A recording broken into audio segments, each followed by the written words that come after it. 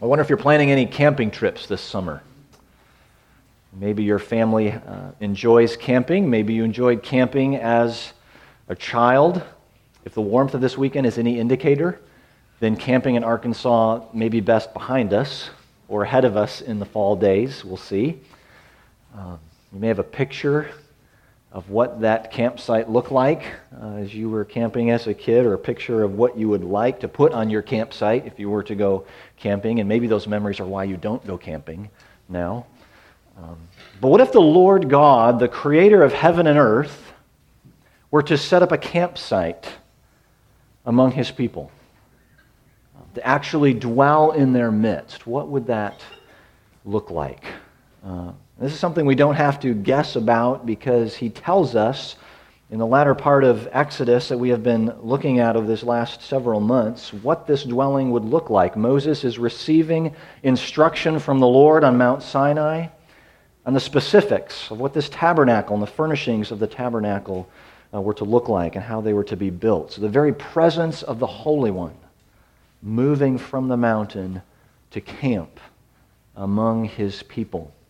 And beginning in Exodus 25, we learned about the furniture within the tabernacle, and this morning we're going to read about the last piece that was inside the tent, in that front room, the holy place, just on the other side of that veil in the tabernacle. So we'll be in Exodus 30. So ahead a few chapters, Exodus 30 this morning, and I'll read the first 10 verses. You shall make an altar on which to burn incense. You shall make it of acacia wood. A cubit shall be its length, and a cubit its breadth. It shall be square, and 2 cubits shall be its height. Its horn shall be of one piece with it. You shall overlay it with pure gold, its top and around its sides and its horns. And you shall make a molding of gold around it. And you shall make 2 golden rings for it. Under its molding on 2 opposite sides of it you shall make them. They shall be holders for poles with which to carry it. You shall make the poles of acacia wood and overlay them with gold, and you shall put it in front of the veil that is above the ark of the testimony, in front of the mercy seat that is above the testimony, where I will meet with you. And Aaron shall burn fragrant incense on it. Every morning when he dresses the lamps, he shall burn it. And when Aaron sets up the lamps at twilight, he shall burn it. A regular incense offering before the Lord throughout your generations.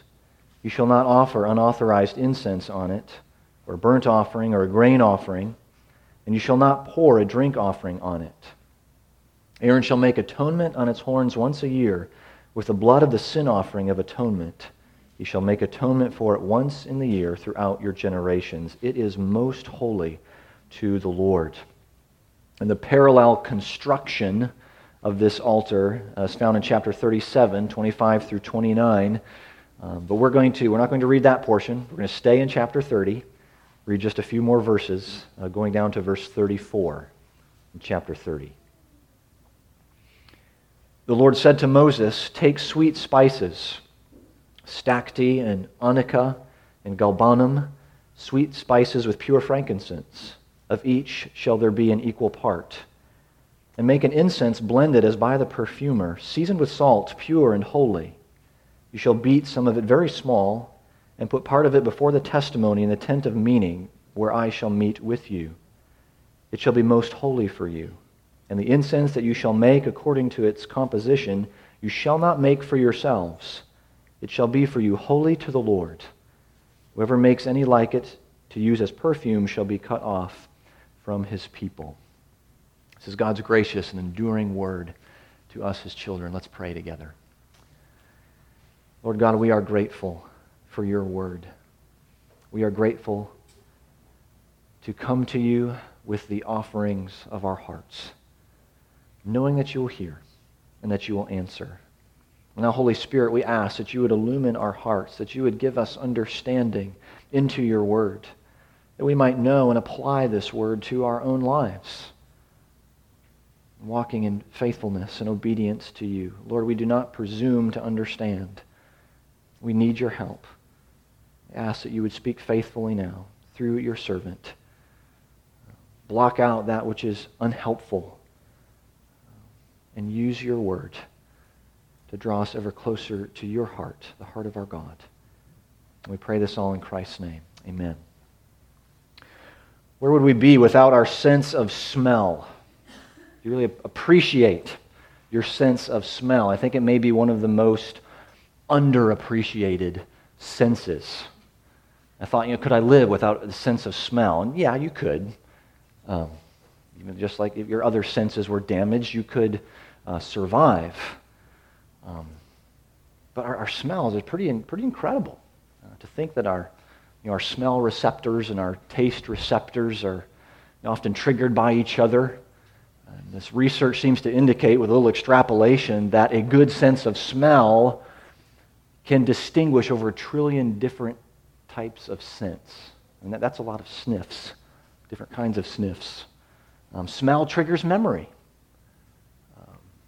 You know the smell. You could recall the smell of the house you lived in when you were 5 years old, or the smell of the dish that Grandma would make that you loved, or that made you want to run away. I can still remember the frying of liver and onions. It's right there, and I want to run away from home every time. As stress increases, our smell usually increases. So you may remember the smell of that accident or significant life event. There's so many wonderful smells that warn us, so many wonderful smells that we enjoy. Think of some of your favorite smells. Fresh cut grass in the spring. Spring flowers. The leather of a well-used baseball glove. A new book just opened. Those are some of my favorites. We were joking around the table the other day as a family, wondering if anyone had produced bacon-scented shampoo yet. I mean, we love the smell and the taste of bacon. Now you're not going to find that among the people of Israel. But the Lord wanted a smell to permeate the tent. So he gave instructions for this altar of incense, sometimes referred to as the altar of gold, to distinguish it from the altar of bronze. We have yet to read about that, but that was in the courtyard where they would offer animal sacrifices on that altar, but this altar, only the burning of incense, a very specific incense, as it turns out.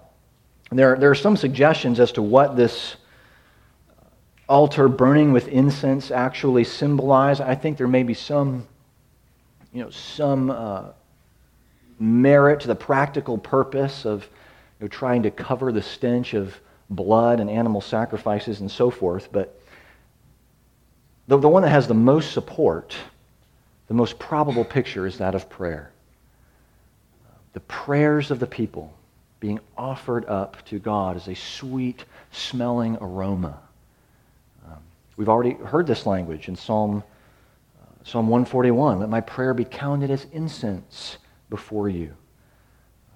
In Luke chapter 1, you may recall in Luke's gospel, Zechariah the priest.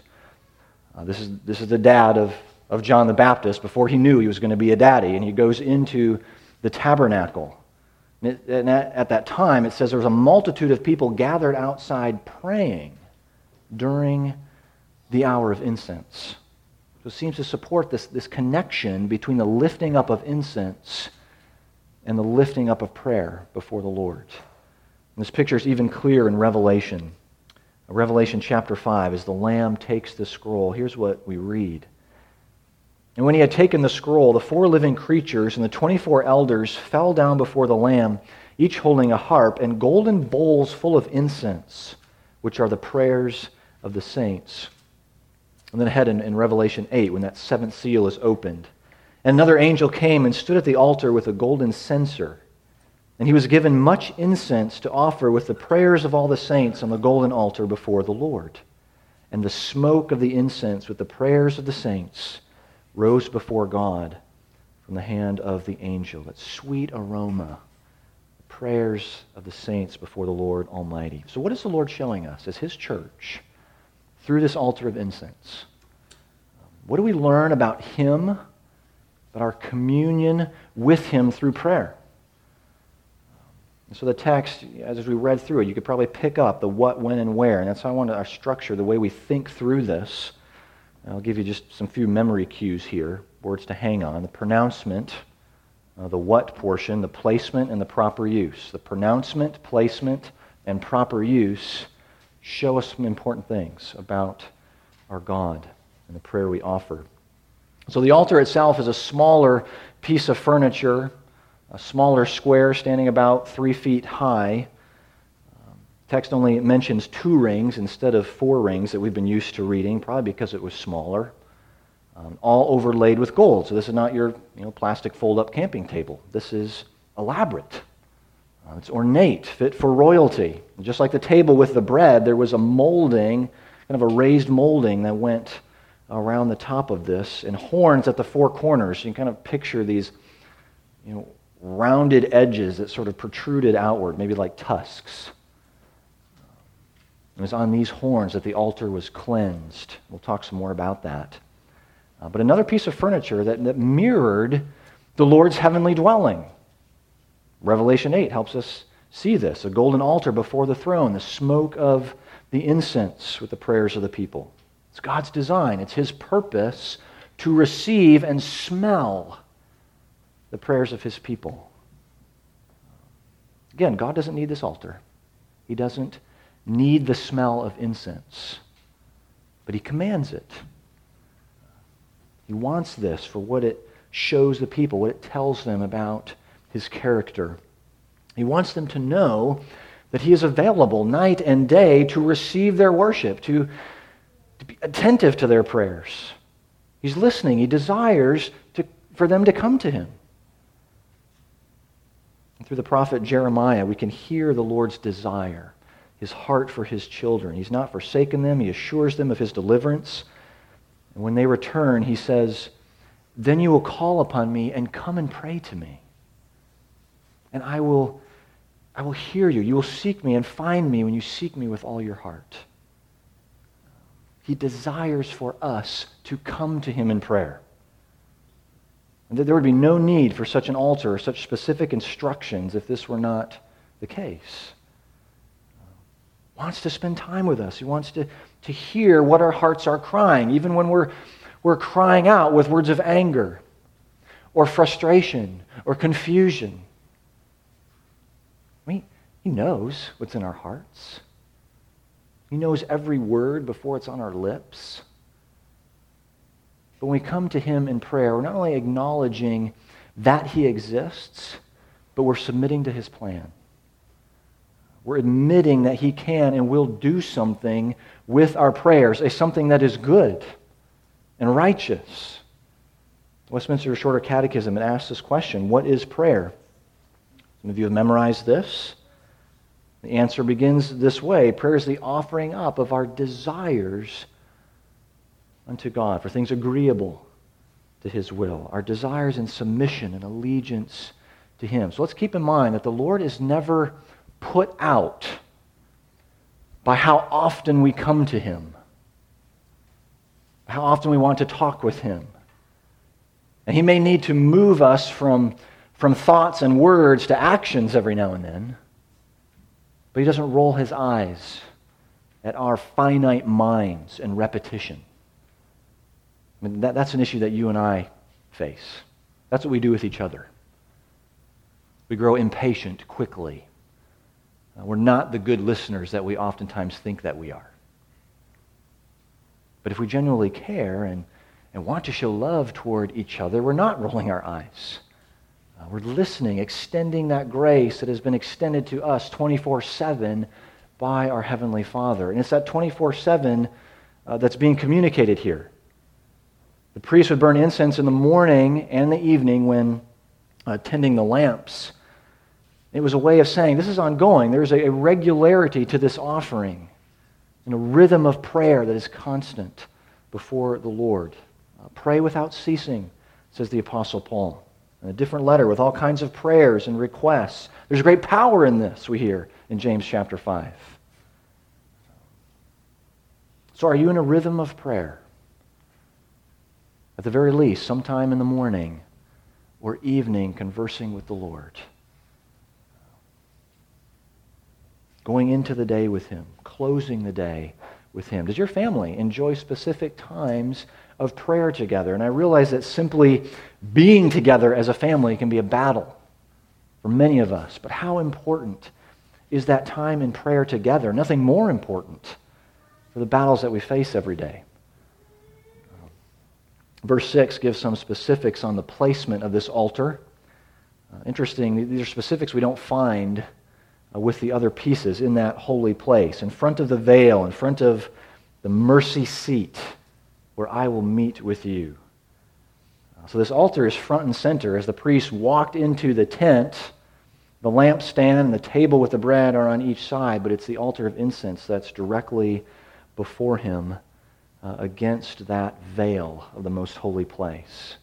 So this was as close as the altar could get to the Lord's presence. This fragrance was intended to waft and reach into the most holy place. It was so close to the Ark of the Covenant. We read in 1 Kings 6, so this is during the day of Solomon, the construction of the temple, that this altar is actually referred to as the altar that belonged to the inner sanctuary. Now, it wasn't actually in the inner sanctuary, but it was that close. It was treated like it was. And if this altar was that close to the Lord's presence, if this incense was to be pleasing and an acceptable aroma in the Holy of Holies, then maybe it shouldn't surprise us what the priest had to do once a year. Now, verse 10 there.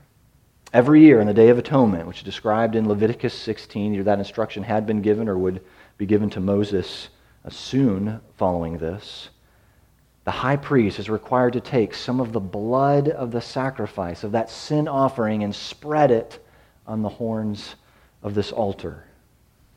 It was cleansing, showing that a sacrifice had been made, and that this washing of blood, the removal of sin, had been applied to this altar. It was cleansed. It was holy, set apart unto the Lord. It was a powerful picture of the only way that the Lord accepts the prayers of his people. Like the atonement cover on the other side of this veil, there was blood spread on the altar. Without the shedding of blood, the Bible tells us, there is no forgiveness of sins.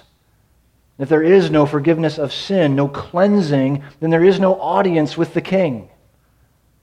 The prayer offered to him in sin is a stench in his nostrils, not a sweet-smelling aroma. There must be atonement for the Lord to receive and accept the prayer offerings of his people. It's like the other furnishings in the tabernacle, the placement of this altar, the actions of the priest, they're showing us our need for Jesus. The Lord must accept us before he will accept our prayers to him. So we come to him through the offering of the body of Jesus Christ once for all, it says in Hebrews chapter 10. Our sins forgiven through the perfect atoning sacrifice of Jesus on our behalf. We're washed, we're purified.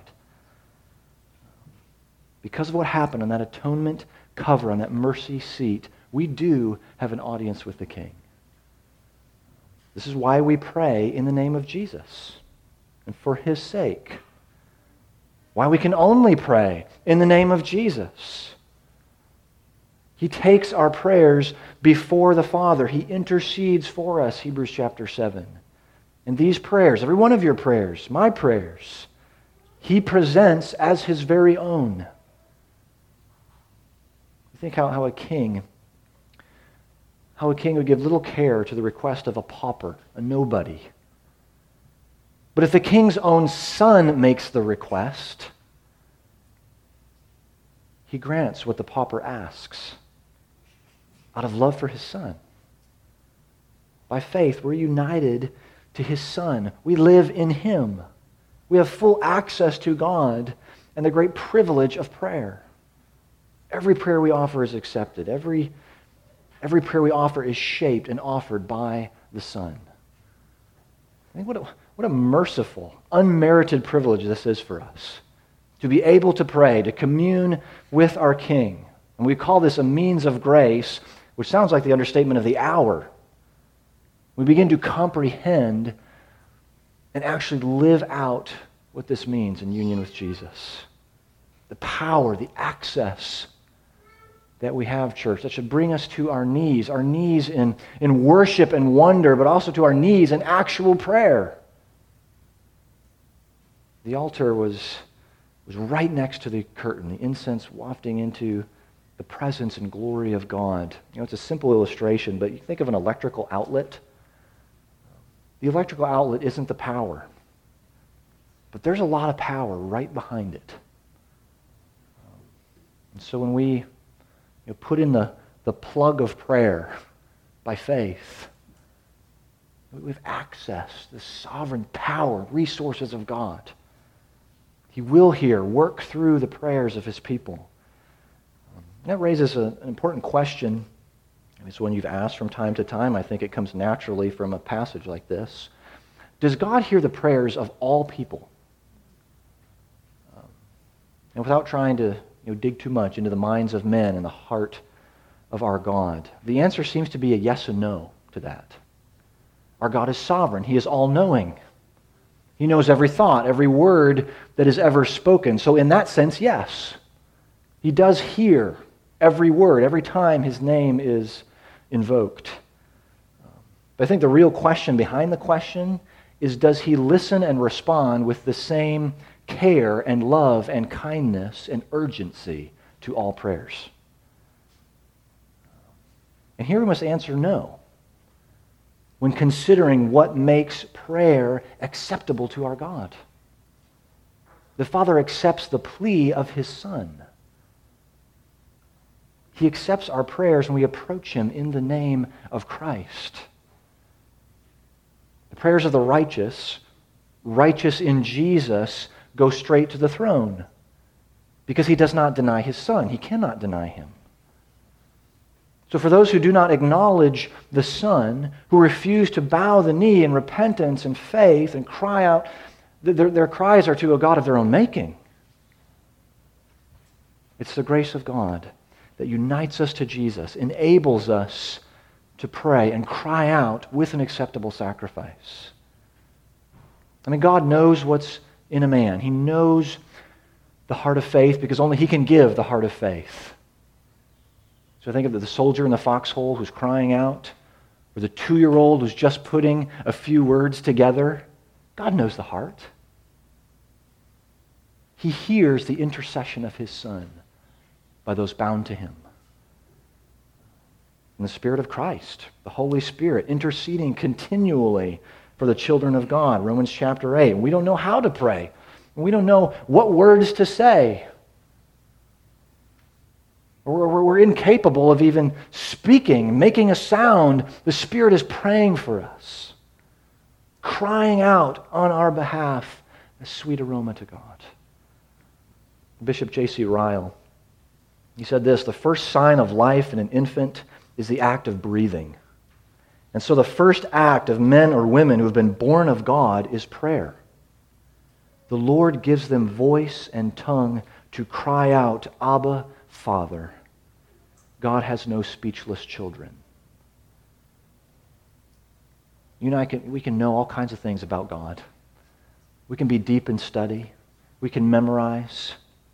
But if we do not talk to God, if we do not talk with our Heavenly Father, we have no part of him. So church family, you can rejoice, really take comfort when you hear or you read that a brother or sister in Christ is praying for you. Sometimes it just rolls off our tongue, doesn't it? I'm praying for you. Well, and then we sort of, it leaves our minds just as quickly because, well, that's what they do, right? They're part of the church, so of course they're doing that, or that's just what they always say that. And we've talked about the importance of actually doing that if we say we're going to pray. But if this truly is the means of grace in union with Jesus that we say it is, that the Bible tells us it is, then we should rejoice and just take a huge breath of satisfaction and contentment even as we have no idea how those prayers may be answered. He cannot deny his Son. He cannot deny the plea of his children. So we've looked at the instruction, the pronouncement, the placement of the altar, briefly to the proper use here. The altar was most holy to the Lord, not to be used for any other purpose than what the Lord had instructed. If we read from Leviticus chapter 10, you may recall that story of Aaron's sons, Nadab and Abihu, and what happens when they offer strange fire, unauthorized incense before the Lord. It was the last thing they ever did.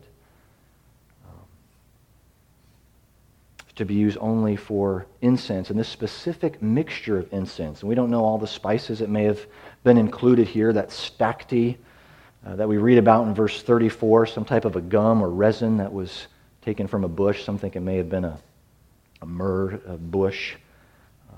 And that language of the next ingredient is simply fragrant drops, which has been translated here as anika, which, doing a little more digging, is a powder that could be scraped off of a certain clam or certain mollusk that was found in the Red Sea.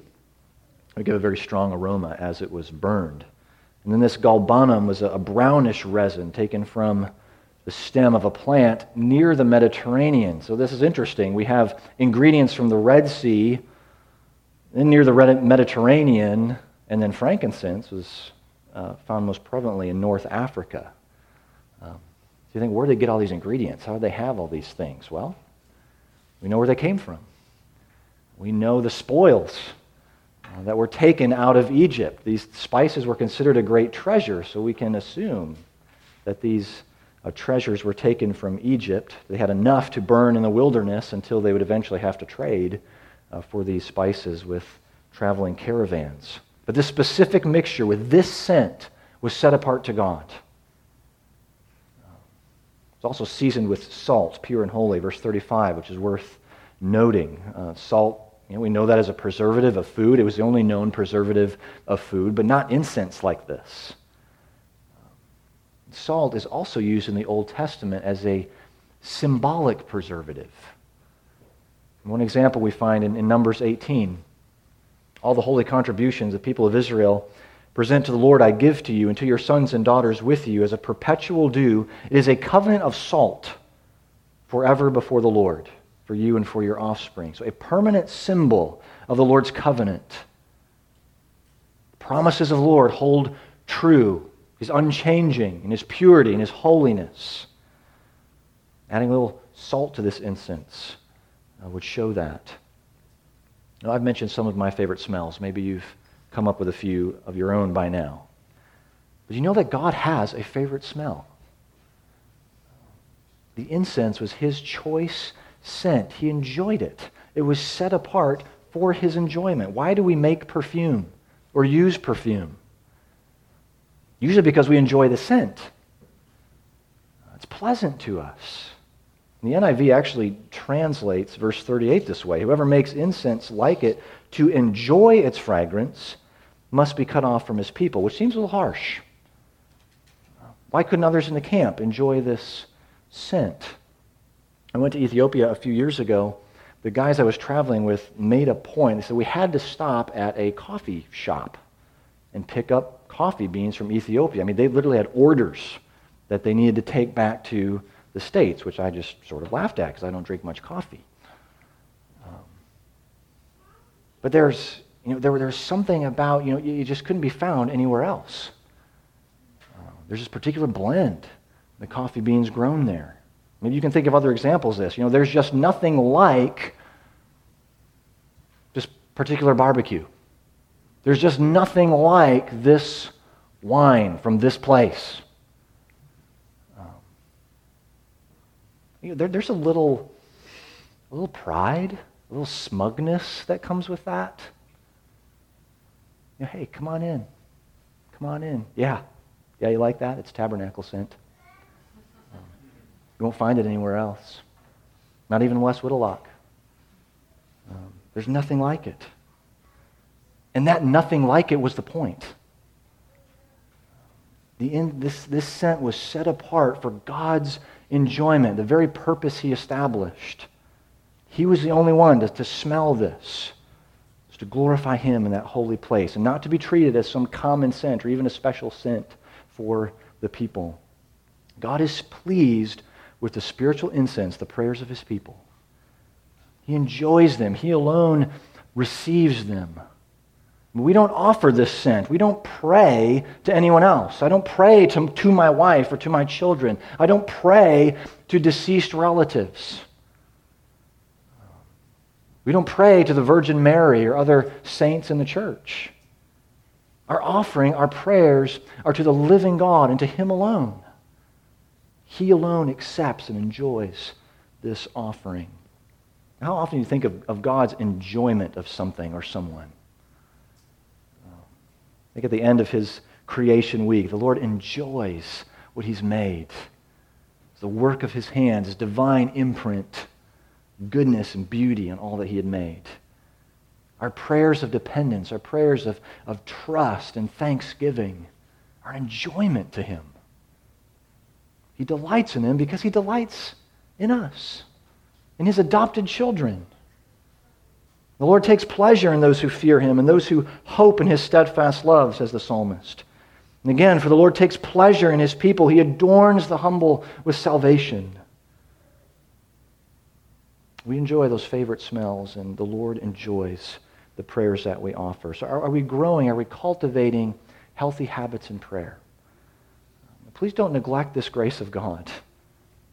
I mean, to neglect this would be to neglect the very one who makes it possible. We can spend our days in continual conversation with our King. We should want this. It's our privilege and His pleasure to converse with us. A man known for his faithfulness in prayer, Minister George Mueller, he trusted the Lord to provide every need that he and the orphanage that he started had. One of his biographers said that he could be heard singing this song all the time along with those who labored alongside him. I believe God answers prayer, answers always everywhere. I may cast my anxious care, burdens I could never bear, on the God who heareth prayer. Never need my soul despair, since He bids me boldly dare to the secret place repair, there to prove He answers prayer. Another short reflection this last week from a Puritan, Thomas Manton, that really resonated as I was thinking about this text.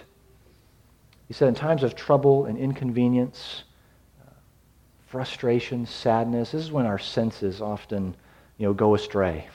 And we start to think strange things, even about God. Even tell ourselves lies about God. This is where the psalmist goes. Have I cleansed my heart in vain? Why do I keep doing this?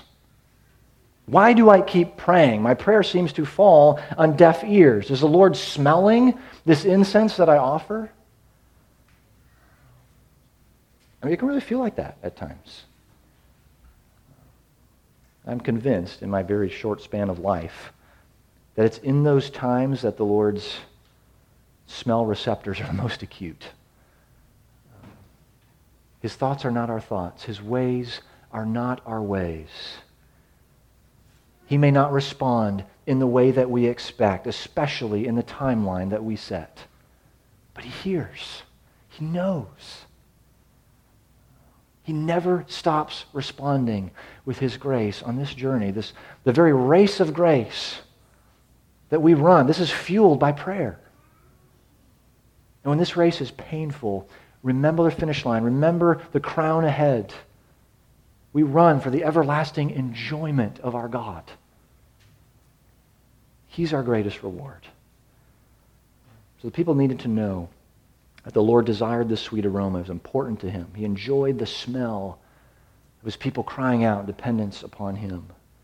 They needed to know that their prayers were accepted. He was listening and willing to answer because that cleansing blood had been applied by the high priest. That cleansing blood has been applied by our great high priest.